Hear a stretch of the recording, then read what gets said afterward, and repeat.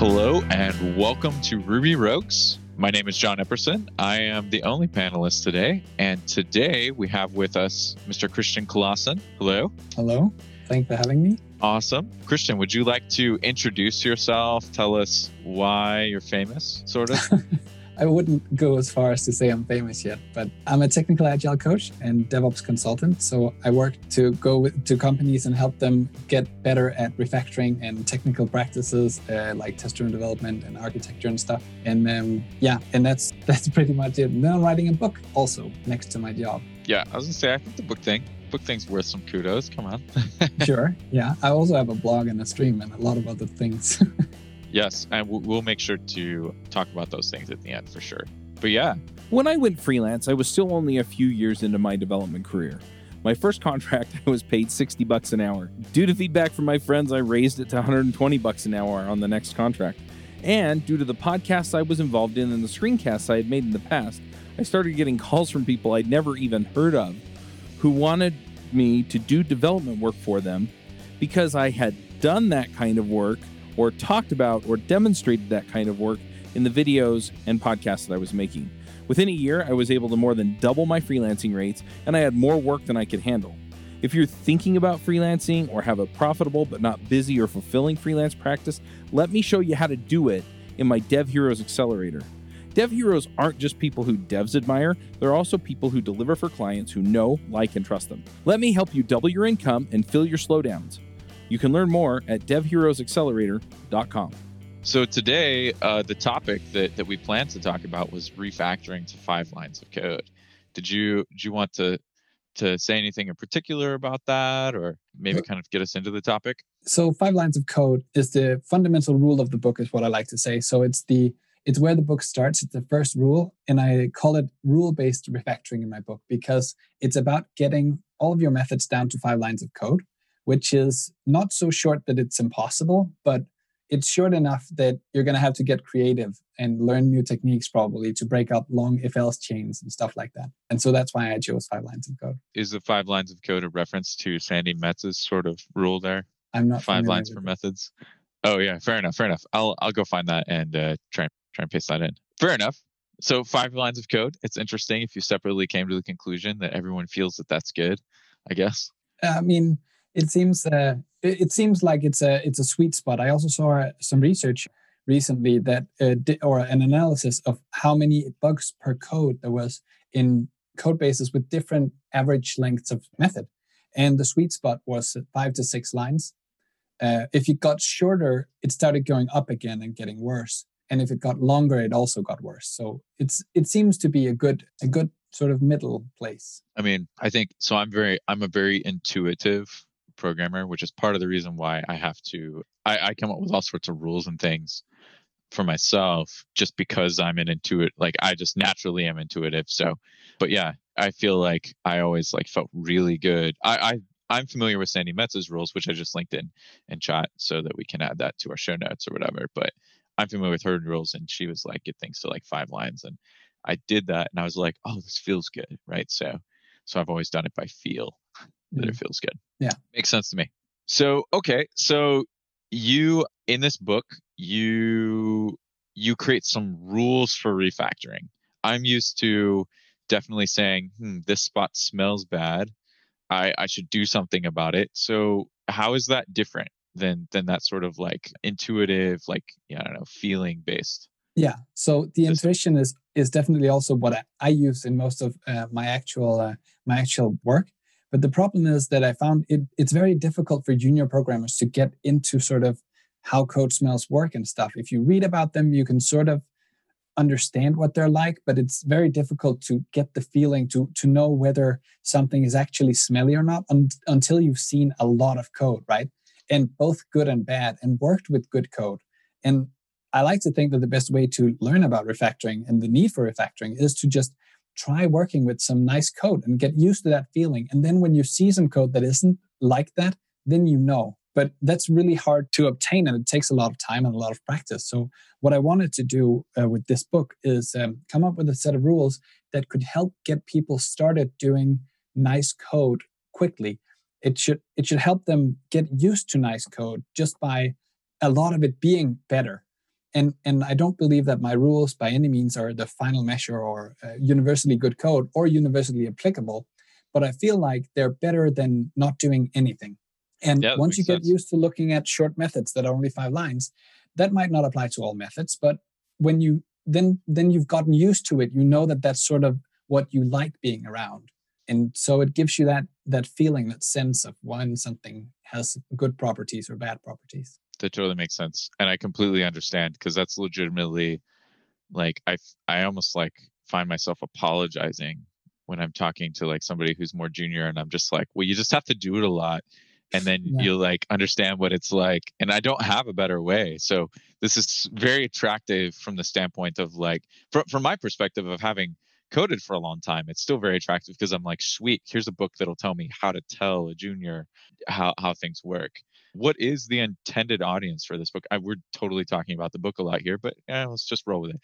Yeah, so it's intended for junior programmers, but also, as you say, I also, as a tech lead and as a person who mentors a lot of junior programmers, also use it then, right? It's a good way to, if you have a team that are struggling to get started with refactoring, I think it's a good way to introduce it into a team where you can say, okay, guys, let's just adopt one rule every 2 weeks or something, and then see where we get, right?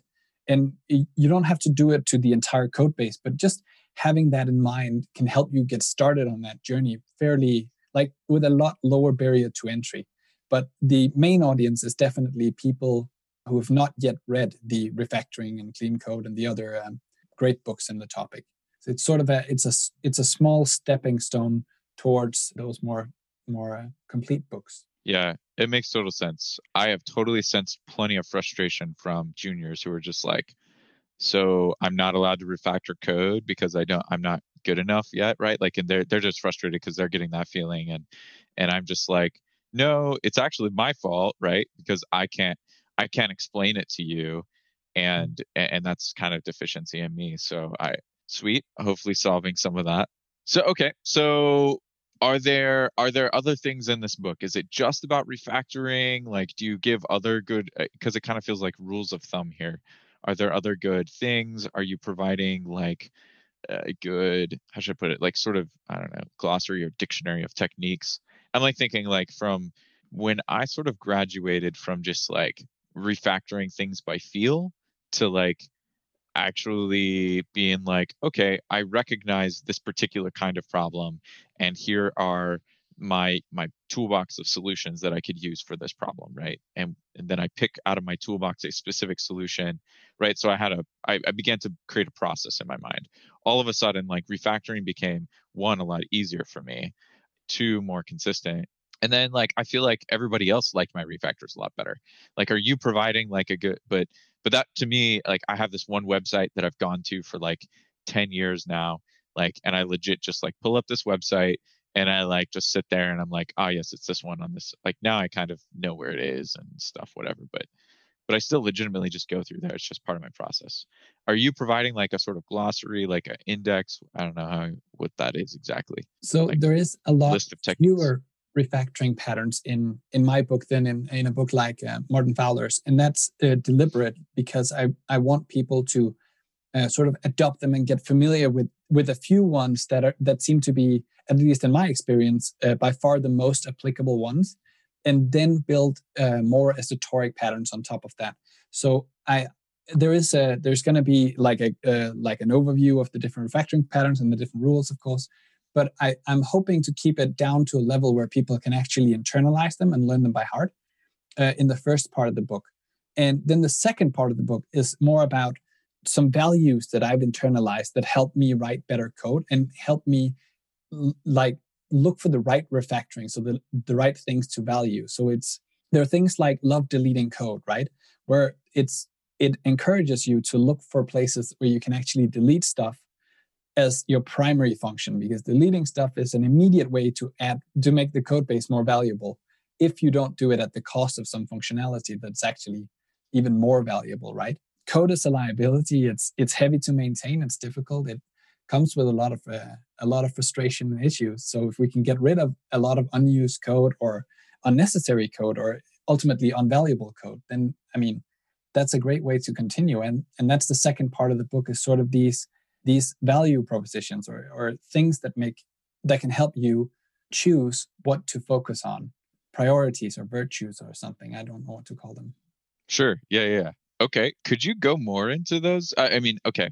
So recognizing the fact that like you might not want to say everything, could you kind of summarize at least maybe most of those values? Most of them will take a while, I guess. Okay. The ones All that right. are The chief ones, maybe. the one of my favorites, and the first one that you hit in part 2, is use the compiler, work with the compiler. The compiler is such a powerful tool, and I feel like for a lot of people it's mostly frustration and not really help, right? And if the compiler is just a tool you use to compile and don't get any assistance in your writing of your code or maintaining your code, then you're really not utilizing as much as you could, likely. So for languages that have a type system like C# or Java or TypeScript or whatever, you can actually encode a lot of properties about your program directly into the programming language.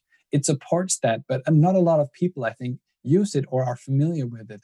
And I just love sort of going on explorations with the compiler and seeing what can I actually make the compiler detect for me? How much can I make it shout at me if I do something that is unintended, right? Because the compiler doesn't get fooled. It doesn't forget, and it's such a powerful thing to encode things into your programming language like that. So for Rubyus, like where we don't have a compiler, we have interpreter, but I feel like the analogous thing in our world is probably like all the tooling that we have, all of our linters and static analyzers, things like that. I mean, like the compiler's performing some of that function for you, and we have other tools to do it or whatever instead.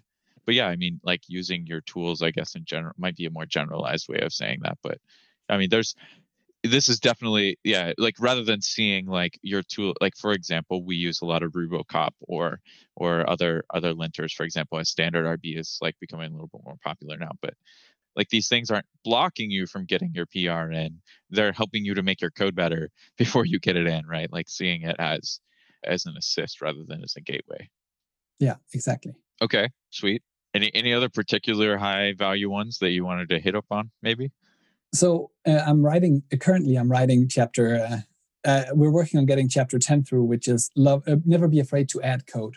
And when I'm writing a chapter, working on a chapter, that sort of becomes my whole world, right? I get totally absorbed in it. I study it, I write it, I rewrite, and so right now that's what's taking up most space in my head. Obviously, it's about Sounds how good. a lot of people get scared of writing code for a lot of different reasons. Like we could have a fear of imperfect code. That's a big one, and comes with all of the imposter syndrome and all of those bad things that come with that. And so I discussed sort of how to possible solutions to get around that, or symptoms that I see sometimes when I visit new teams as a consultant, and how I spot whether they're afraid to add code and what I do about it. And then I discuss ways to make adding code safer, and so that you never should be afraid to add code. Just adding code is exciting, it's experimenting. Programming is about learning the domain that you're implementing. So the more, like, we should never be afraid to experiment like that. Just add stuff, see what it does, get moving. Okay. I mean, that makes sense. So just to make sure that like I'm thinking about the same thing, I'm kind of imagining like oftentimes all I'm doing is stitching like multiple libraries together, right? Like a lot of my work is that, right? Like, hey, here's this thing over there that I'm dragging in, or here's this API I'm supposed to grab information from and deliver it to this other place over there, right? Like I'm literally just stitching things together a lot of times. And a lot of the time, wow, my bad. So some of the time I find myself having to back away and say, actually, why am I doing this? Like, why am I trying to stitch these things together? They both are awkward and they don't fit this case very well. And I actually, in this case, need to write something. And so I don't know. I always feel like for me, it's a pendulum swing. Like sometimes I'm writing too much. Like I'm writing too much code, and I really could have been grabbing somebody else's library. They're going to maintain it better than I was. Maybe it's a major open source library that I just wasn't paying attention to the fact was there. And sometimes like I flip to the other way where I'm just like you said, almost like afraid to write code. And I have thought about it as like a fear, and I've had to be like, oh no, it's fine. Yeah, so there are different things to say about that. So if there are libraries, of course, that solve the same problem, then maybe it makes sense to do those. In a lot of cases, though, I've found that the way that we learn about code like that, or the way that we learn about the customers or users we're working with, is by just experimenting. I'm a huge advocate of doing spikes from the extreme programming days, I think. Sure. Yep. That just start writing some code, and the only rule is this code can never make it onto the master branch, right? And that's just about building knowledge, building confidence to build the right thing afterwards. And that experimentation part is such a huge part of programming for me and for the people I talk with and who I coach, that there is really no substitution to getting that practice, to just doing it, like just write more code. If you throw it away, that's fine. If you end up unifying it and then throwing some of it away, or it becomes irrelevant or something, I don't really care, so long as you just have the opportunity to experiment and to improve both the code base and your knowledge and your skills. And that comes from adding code. And deleting it, because you just brought that up, and they have to be able to delete it too. Yeah, and then afterwards you delete it. That's a really... Okay, so to kind of like move back, I mean, that is definitely a thing that, like, every single junior that I've mentored, the one thing that has been common is I've had to teach people that it's okay to throw stuff away. I don't think there's ever been anyone that has just come out being okay with that. Everyone sort of like really struggles, myself included. I mean, even to this day, like, I have to remind myself, right? Like, it's part of my mental discipline that it's totally okay to throw stuff away, because you're just like, well, I spent time and blood and energy in this thing. It's not a natural thing to just throw it away. Yeah, and it makes everything, having more code that's not necessary just makes everything harder. It's harder to test, it's harder to understand, it takes longer to read, it's harder to refactor. Like, it's all of these things. It breaks easier in places that are not even used anymore. There are so many bad things that come along with just having a lot of code, especially if it's not pulling its weight. Get rid of it. This is fair. So are there any other like underlying philosophies or whatever, other like just motivations or drivers, like, I guess, that are like kind of helping you decide what to refactor? Yeah, I mean, take that where you want to go with it. So there's another chapter that's yet to be written. So I might say something now that isn't how the book is going to turn out. Sure. But it's called Follow the Structure in the Code. And it's a lesson I learned when I was studying how to do very, very difficult and intensive type-directed programming, or not even type-directed, dependently typed programming, which is about, formally proving your software is bug-free through the types and stuff. It's very complicated. Mm-hmm. And what I learned then is the tight coupling there is between our data and the way that is structured and the programs that should be structured alongside of it. So if we have something that has a recursive nature like a tree, then we should also process that through a recursive functions then in that case. And that struck like a very deep chord with me. And I've been thinking about it ever since, that we can find the structure in a lot of places. And refactoring really, for me, is the process of moving behavioral structure of a program and making it into structure in the code that we can actually look at. In that view, refactoring really just becomes about making code mobile and making it moldable and making it something we can treat as if it were an object in itself. So in that sense, it's like higher order code. We just move around stuff and then other structures fall out of that. And it's like combing through filtered hair and stuff. And once you've done that, you have a much clearer picture of how this thing actually works. And maybe you can find stuff that shouldn't be like they are or should be different, or how you can see how it changes and how it evolves. You can see the history. Kevlin Henny has this, I think it's fair to say it's a famous saying by now, that in error, our program reveals its structure. I think that's a super cool saying, and it really, I think it suggests the same thing that I'm also very much into, the fact that there are these levels of structure and we can actually move them and we can move the structure around, which is super interesting. I find all of this stuff very interesting, and I don't know if necessarily that we want to dive too deep. I've always found that trying to prove that my code is bug-free is really only trying to prove that my code is free of certain classes of bugs, because you can still have stuff where I'm just doing the wrong stuff or whatever.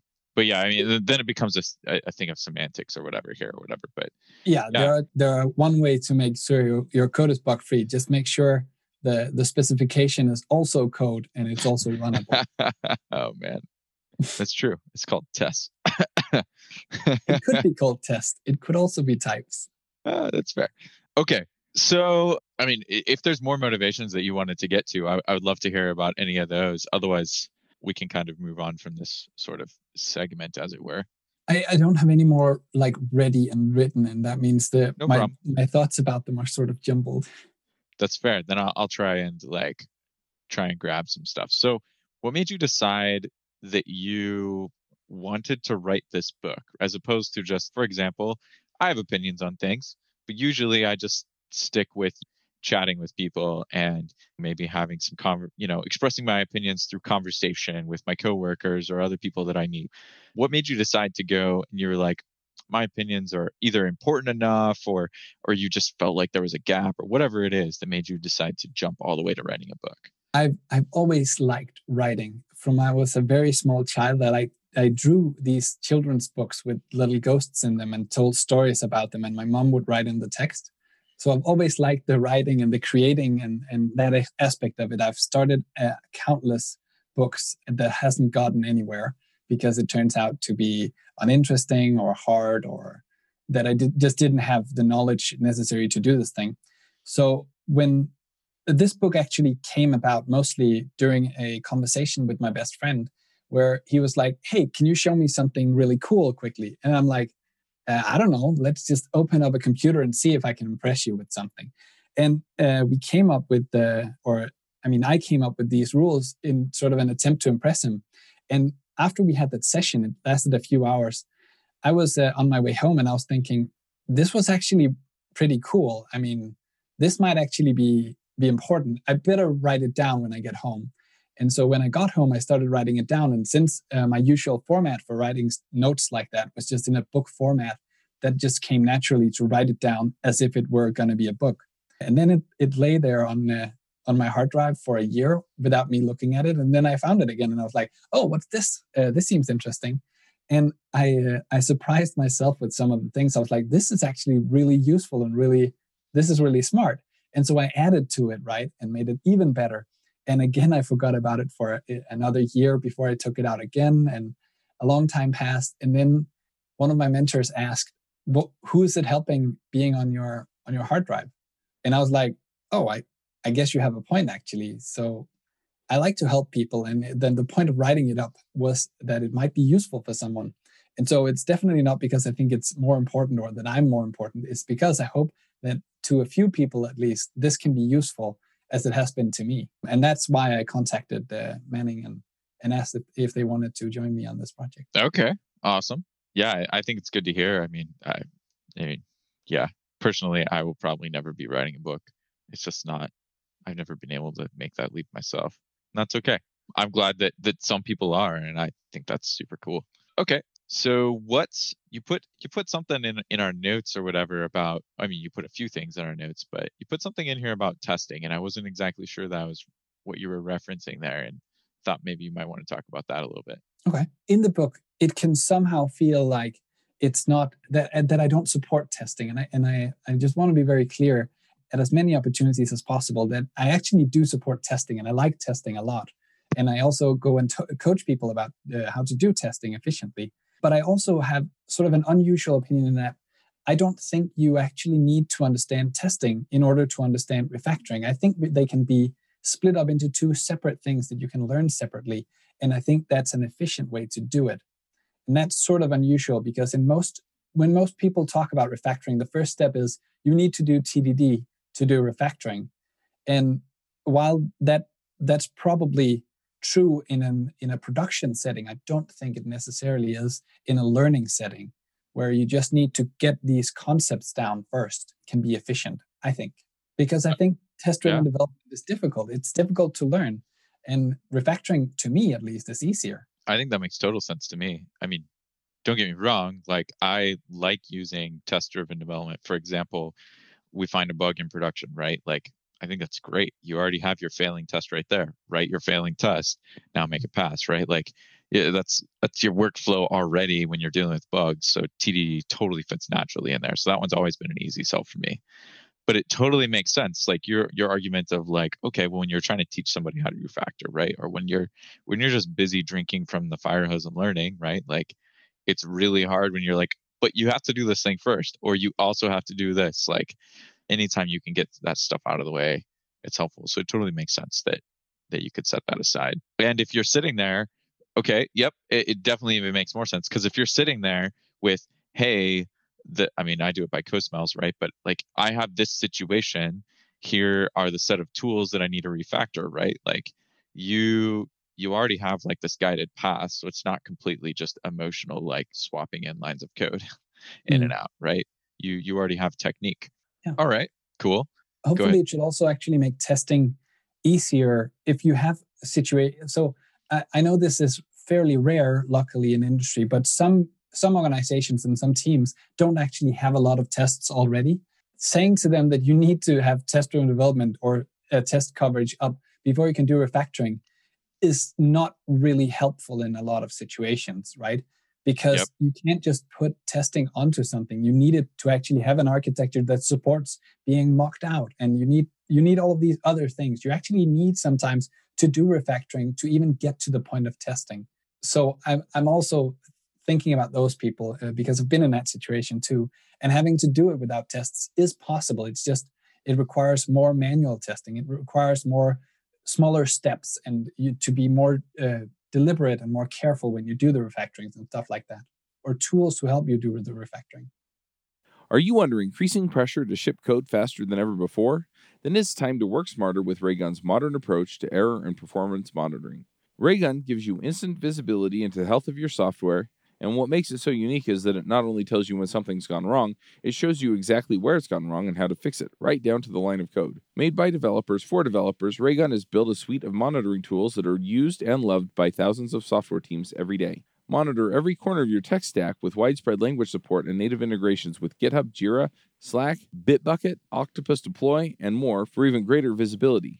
Visit Raygun.com to resolve issues faster and deliver flawless digital experiences for your users. That's Raygun.com to get started on your free 14-day trial with plans starting from as little as $4 per month. I actually think that brings up a really good topic, right? Which is that, is manual testing? And I mean, in my opinion, I agree with you here, right? Like, it is testing. It's just not automated testing. Yeah. It's a little more error prone and it's a lot more time consuming. I think actually automated testing doesn't solve the testing issue. It solves the testing being efficient issue, because it's not feasible to do manual testing of big systems in the way that automated testing can. Fantastic point right there. Yeah, that makes sense. I don't know that I completely agree with you that it's rare for places to not have tests. I feel like it is definitely an unpopular thing to say that you don't have tests or whatever. And like, I don't have an in like there, but I think it's an unpopular thing to like advertise that you don't have tests. But I feel like a lot more places that are willing to admit it don't have tests. Because if you have a failing test suite, for example, that takes an hour to run, you effectively really don't have a testing solution. Like, maybe you have some written tests, but think about the work that it takes to get that test suite up and running. Some developer is going to have to spend like a freaking week deleting a bunch of tests, running it a million times, trying to get it like up to a reasonable pace. And then you're going to have to you're going to say, wow, we got like all these massive holes in our test suite. And those are the places that we actually care about testing. And these other tests we don't care about. Right. So then anyway. Yeah. And also just having a green test suite is actually fairly rare in a lot of cases, because then you have those tests that we don't really talk about or that we don't run because they're red anyway. And it's like, why are they there then? I mean, if you don't run them, get rid of them.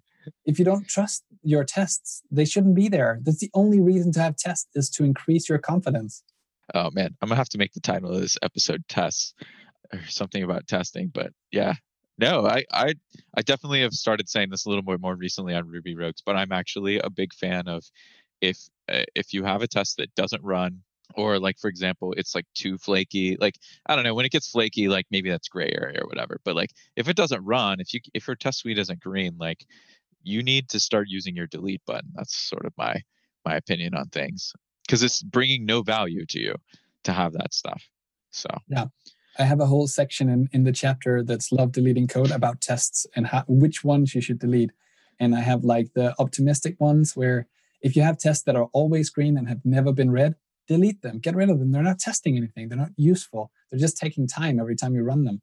If you have ones that are flaky, for me, that's not a gray area. Just delete them immediately, because you can't have confidence in flaky tests, right? And they will also cost you a lot more headaches when you have to implement rerunning the tests 3 times because sometimes they pass or something like that. Just make the tests pass all the time. Make them stable, make them solid. I don't know that I'm completely sold at this moment on just deleting flaky tests, but I can say that your argument makes a lot of sense and that I have to think about it. It is very persuasive. So that's my thoughts right now. But I definitely hadn't really thought about just deleting flaky tests. I was always like, well, that's work that needs to be done. But maybe deleting the test brings the right amount of pain to you so that you'll actually come back later and fix it when you need it.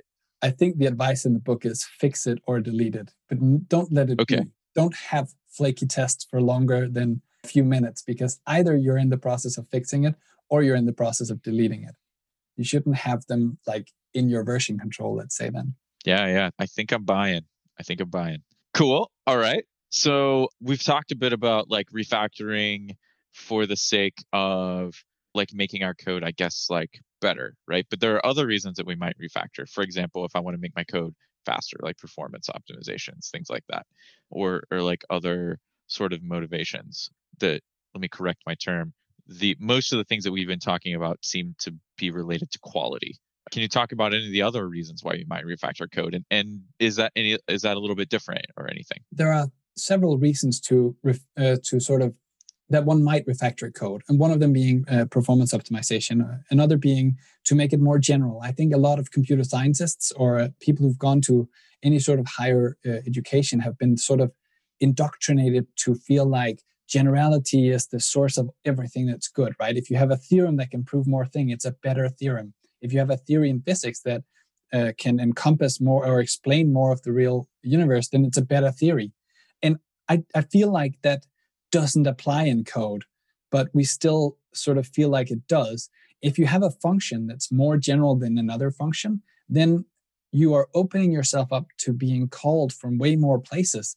You're making that function way harder to delete, and you're having code that is likely a lot more complicated than just having, say, different specific versions. And in a lot of cases, it's actually not. It's neither beneficial nor necessary to have that generality. So I'm trying to pull back against, for instance, refactoring to get more general functions, at least in the industry. It might not be so in academia or other places. Similarly, I feel like performance optimizations are often not warranted enough to do them. A lot of people think if they can write some code that's just super efficient, that's super cool. And it is cool. And I wish I could do it too. But it's also often not the most valuable thing to be doing. I like to say that you can't do performance optimization until you have, in the same way as a test-driven does, a performance test that tells you why you need to optimize this code, right? And when you have a test that shows it, then it's fine because it's part of your specification. It's part of something that you've codified and committed to maintaining. But it's an expensive type of requirement, and it's not something that regular programmers should be doing every day. It's something that specialized people who are really, really good at this thing should be doing, assisted by specialized tools like profilers. Okay, so let's address the second thing first. I totally agree with you. So like, I feel like people are really fast to prematurely optimize. Basically, it's like, that's my accusation a lot of times is, hey, you aren't measuring your performance. So one, you don't know whether your refactor actually did something better or not. And number two, like you don't actually have a sense. Most people, when your job is really to deliver features, right? You don't actually have a sense of, because you're not getting good feedback on whether or not it's really all that valuable to get that little bit more performance. Most of the time, project managers really aren't conveying that well. Of course, they want everything to be fast, cheap, and the best, right? Everyone Yeah. wants that. Perfect But code. we're in the job of dealing with trade-offs here. So, but that also leads into the dealing with the first thing you said. It kind of sounded like, and pardon me if I think that I'm distilling your argument fairly. So correct me if I'm wrong. But I think what you're saying is when we trade basically complexity or like simplicity, I guess was what we're trading away for the sake of getting generality, you're like, that's not really a valuable thing. What's valuable is when we trade away simplicity for value of some kind, functionality of something. So you, I think, are arguing against whenever you're refactoring for generality and you're increasing complexity as you do, which you most of the time are, that's generally a bad trade. It's at least something to be very careful with. I can't say whether it's good or bad in specific situations without looking at them.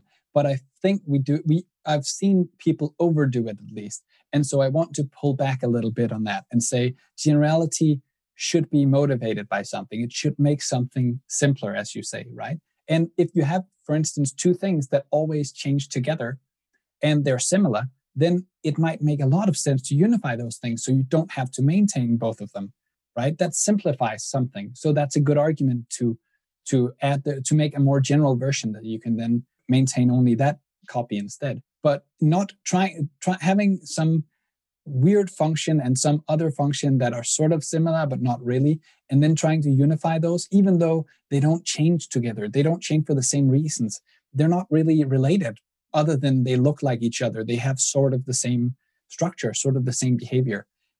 That's not a good place to add that generality. Yep.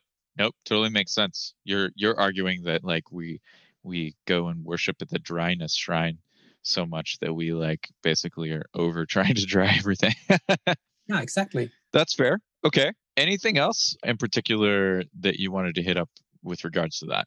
With regards to dry, I have a lot of opinions about dry, and I think they're also expressed in a lot of places in the book that I'm not afraid to duplicate code at all. I actually very much prefer starting out a new ticket or a new thing by duplicating something that's existing and then experimenting with it, right? And I'm getting back to that point that I had earlier, that experimentation is really the way that we learn about the software that we're building. And so I feel like whenever you start something new, you want a high experimentation freedom. And you get that from duplicating code because you have no couplings to anything else. You have no dependencies. You can just do whatever you want, right? You can hack and slash that code into pieces for the sake of just understanding what it's doing and how it's going to function in this new context that you're trying to put it in. And so in that way, I think, as you say, we're trying to dry things a little too much in a lot of cases. I think dry is useful only, as I said before, when you have code that actually needs to change together often, then you should probably unify it. But I also do like to do it in that order. I like to duplicate first, then make a lot of modifications and whatever. And then once I have something that I'm happy with, then go back and see, does it make sense to unify this with the original place I copied from? And in some cases, it just doesn't. Totally. Makes sense. I mean, to me, this kind of fits along the lines of like, so I see a lot of analogous things between the arts in general and coding or whatever. It makes me think like, we think that basically the masters of like romantic artistic pieces are masters, and the masters of like classical and like all these different quote unquote movements or whatever, right? But they all do things like very differently. And I guess is like, I was sitting here thinking, I was like, well, you have a slightly different like sort of like, so for example, I tend to be a person that dries a lot, and then I say, whoa, I shouldn't dry this thing up, right? Like that's too far. So I have a tendency to lean that way. And I don't think that's bad. I think the important thing is like the consistency. Like, do you sort of have a system? Do you have like a way to bail out, right? And deal with nuance in a situation with that's an edge case or whatever, right? Things like that. And I think that's important to like mastery. Like, yeah. Yeah. So I like to be guided by as I said, the structure that's in the code and the structure that's around the code. So I look for the fact of whether this code tends to change when some other code change, and use that as my basis for what to unify and where to do most of my refactorings is also where most of the changes happen, because that's where we need to be effectively changing a lot, right? So I like to be guided by what I actually see and the structure that I can actually measure. I also like Dan North has this really cool pattern he calls spike and stabilize, where he says just write your code in the ugliest manner, right? As if it were a spike, and just put it into production with a lot of monitoring on it, and then see if it's going to get used, right? See if it's actually valuable. The only requirement is that it doesn't mess up the whole application, right? And that it's working, because otherwise you're not going to get the useful data you need. And then after about 6 weeks or so, you can go back and you can then do your refactorings. You can then do your test-driven development, throw out the code, write a good version, and see. Now you know that you have something that's valuable already. And you don't have to spend a lot of time that's then not going to be used, because sometimes we just miss the mark on our features. And I mean, for all sorts of reasons, and that's fine. So it makes sense to sort of postpone for as long as possible this investment of making the code really good with testing and refactoring. I think that's probably a little too edgy for me, but it does make sense, right? I, for one, like I have this sort of rule of thumb, for example, like I don't generalize a solution unless I've written it twice. Like twice is the minimum for me. And I need to feel good, like I feel like I understand the generalized solution. So that sometimes means that twice isn't enough, right? So I'll have duplicated similar like code in a couple places in my code base before I'm willing to refactor that into a generalized solution. That's sort of rule of thumb for me. And obviously, like I'm teaching that to other people or whatever. But yeah, that makes sense. I certainly am not at the place where I'm willing to just let my naive solution go to production at this point. But so long as it doesn't break anything, then it's fine. Yeah, it's fair. I feel like it's harder to.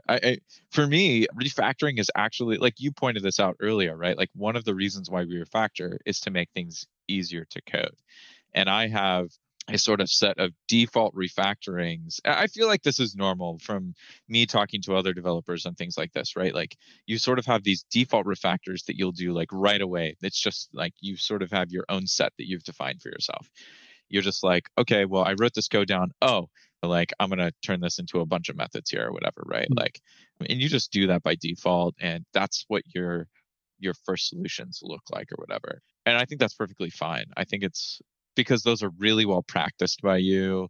You tend to have habits that go along with that. Hopefully they're good ones, theoretically, and things like that. But yeah, so I think you're talking about not those refactors, right? Where I'm just sort of like, because I couldn't put the naive before that set of refactors. I feel like I have to put that set of refactors on for myself, because then it makes it easier to test. Then after that, it's like, okay, well, now I'm not really happy with this code, for example, that I wrote, like, and I want to like refactor it, create some classes here or something. Those are probably more along the lines of what you're referring to. Does that seem right?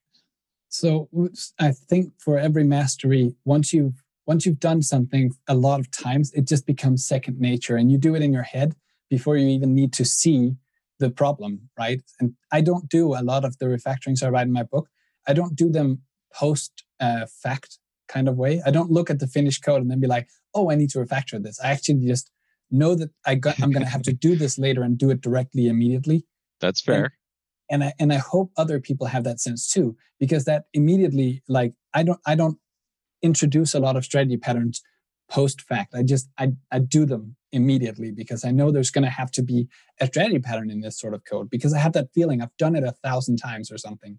And so now I can just spot them. I saw a talk by Dave Thomas, the pragmatic programmer, who said that he liked test-driven development, but in a lot of cases, he didn't need to write like the test first to drive the code, because he knew how the code was going to feel, right? The tests, he could write tests afterwards. That was fine. But he already knew how the code was going to pan out, because he'd done it so many times. I feel like it's easier for me to write test-driven development first when I know how the code's going to pan out, but shoot. Okay, so actually following on that, so I find that when I'm pairing with people that are, I mostly pair with people that are more junior than I, right? Like that doesn't mean they're all juniors, but more junior than I. And I often find when I'm doing so that I need to write a more naive solution and then refactor into the things that I typically do. But you're correct. If I'm writing on my own without a pair, I just skip all those steps, right? Does that ring true? Yeah. Is that what we're okay?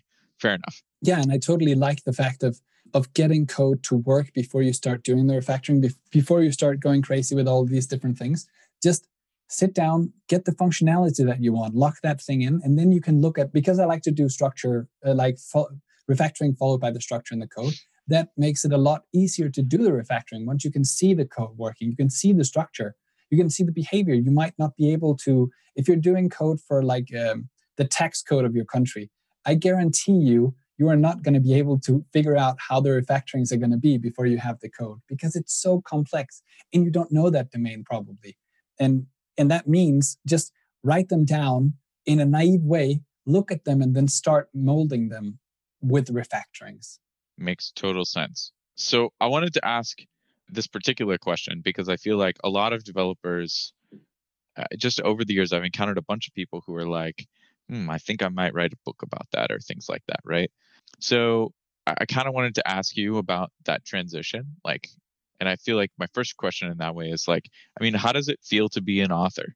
Like, what is that like for you now that you've done it? I'm almost an author, I guess. Once the book is hopefully that's fair. It's a lot of work is the first thing I should say. I mean, it has both ends of the spectrum, like I think every job has. When somebody reaches out and tells me that the book has been useful to them or that they helped them with solving some issue or something, that's the best feeling ever, right? You've helped someone, you've made someone's day a little bit better, and I love that feeling. It's the best thing I know. And on the opposite end of the spectrum, once you spend a long time working on something and nurturing something, and you send out a new chapter, right, that you just poured your heart and soul into, and then the very next day you have to open up an empty file and start from scratch again. That's it seems so insurmountable at that point. It's so hard to do. Can you talk about talk about, because I don't have the context, why do you have to open up an empty file the next day? Well, the book has to be, it takes a lot of time to write the chapters. Actually, it takes me somewhere, I think, between 50 and 100 hours for each chapter, and we have to publish them at a pretty regular schedule to get done in like before this year, hopefully. Okay. And so that just means that there needs to be a certain pace that I need to keep up. So there are not a lot of days off, especially because I'm working also full time. Right. Okay. So opening up the new file is like, hey, you're starting on the next chapter or whatever. Yeah, exactly. Okay, cool. I think I got it now. Awesome. Okay. So, I mean, I guess, is there anything else that you might, if you were looking back at younger you, right before you took on doing a book, is there anything else that you feel like you would want to let that person know? I always do a lot of research before I make a decision. And I did so before signing with Manning as well. I researched how other authors felt about working with Manning and working with other publishers. And I talked to a lot of people. And what I found to be the most useful advice from that, or the most useful takeaway, is it's a job. Like, the other people you're working with are depending on you to make an income, and you should treat it as a job. And I've went into this project with the mindset that this is just another job. I have deadlines and I have other things. It's not something that I'm doing for me anymore. It's not something that I'm just doing when it feels fun or when I like to. It's a job. I need to do it. There's a schedule. There are other people. Be professional, right? And I think that's helped a lot with the process. And it doesn't mean that I don't get sad or annoyed or stubborn maybe when I get feedback or things I need to change. But I do need to remind myself, and that has helped a lot, that this is a profession. And we're doing a professional book, and it means I can't be the perfectionist that I maybe would like to be. And yeah, I think that's the best advice to people thinking about getting into book writing. Awesome. So if people want to get in touch with you, follow you, other things, like how do they do that? I try to be as available as possible on the internet. So I have a GitHub, of course, like most programmers. I also have a blog on Medium that people can go to and read about stuff and comment on stuff. I have a stream that I stream twice a week, where you can just come and chat with me directly and get my take on whatever, or send me code or something, and then we'll look at it. And I have a Twitter, of course, and then there's the book and the forum for the book, where people can comment and ask questions about the book, if that's relevant. Awesome. We'll put those links, the ones that we have, in the show notes, which I think is hopefully all of them. Hey, folks, if you love this podcast and would like to support the show, or if you wish you could listen without the sponsorship messages, then you're in luck. We're setting up new premium podcast feeds where you can get all of the episodes released after Christmas 2020 without the ads. Signing up will help us pay for editing and production, and you can go sign up at devchat.tv/premium. Cool. Let's go ahead and move on into picks. If you're not familiar with picks, so I'll go ahead and start so you don't have to be the first one or whatever to go. But basically, we just pick things that we like, and we just kind of talk about those things and recommend them to people. So I'll go ahead and start us off this week. So the most interesting thing for me most recently, so I have to, like, I don't know that everybody has this, but like, I had to add some fiber to my diet or whatever. And so there's a lot of ways that you can do that. Most of them taste pretty terrible and disgusting. And or you take these gigantic horse pill things, which also suck. Anyway, my wife found these like fiber gummy things or whatever, which is not bad. I'm probably adding way too much sugar to my life, but they're not gigantic horse pills, and it's not like freaking like grainy stuff that you put in your drink that tastes disgusting. So yeah, that was pretty cool. And then that's actually been my only pick this week, because unfortunately I can't review something that I haven't spent a lot of time on.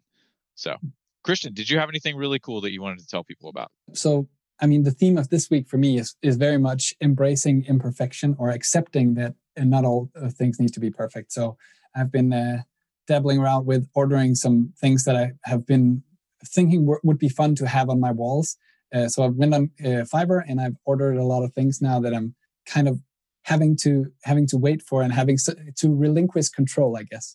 And that's a very interesting process, because I need to just say, the quality is not going to be the same as if I was doing it, but the time that I'm saving in accepting that is immense. So a life thing there. Also, you can definitely recommend your book. That's totally cool too. You get that one for free. So, all right. Well, thanks for joining us today, Christian. And thanks everybody for listening. And that's it. Have a great week. We'll see you next time. Thanks for having me. It's been a pleasure. Yeah. Thank you for coming. Bandwidth for this segment is provided by CacheFly, the world's fastest CDN. Deliver your content fast with CacheFly. Visit CacheFly.com to learn more.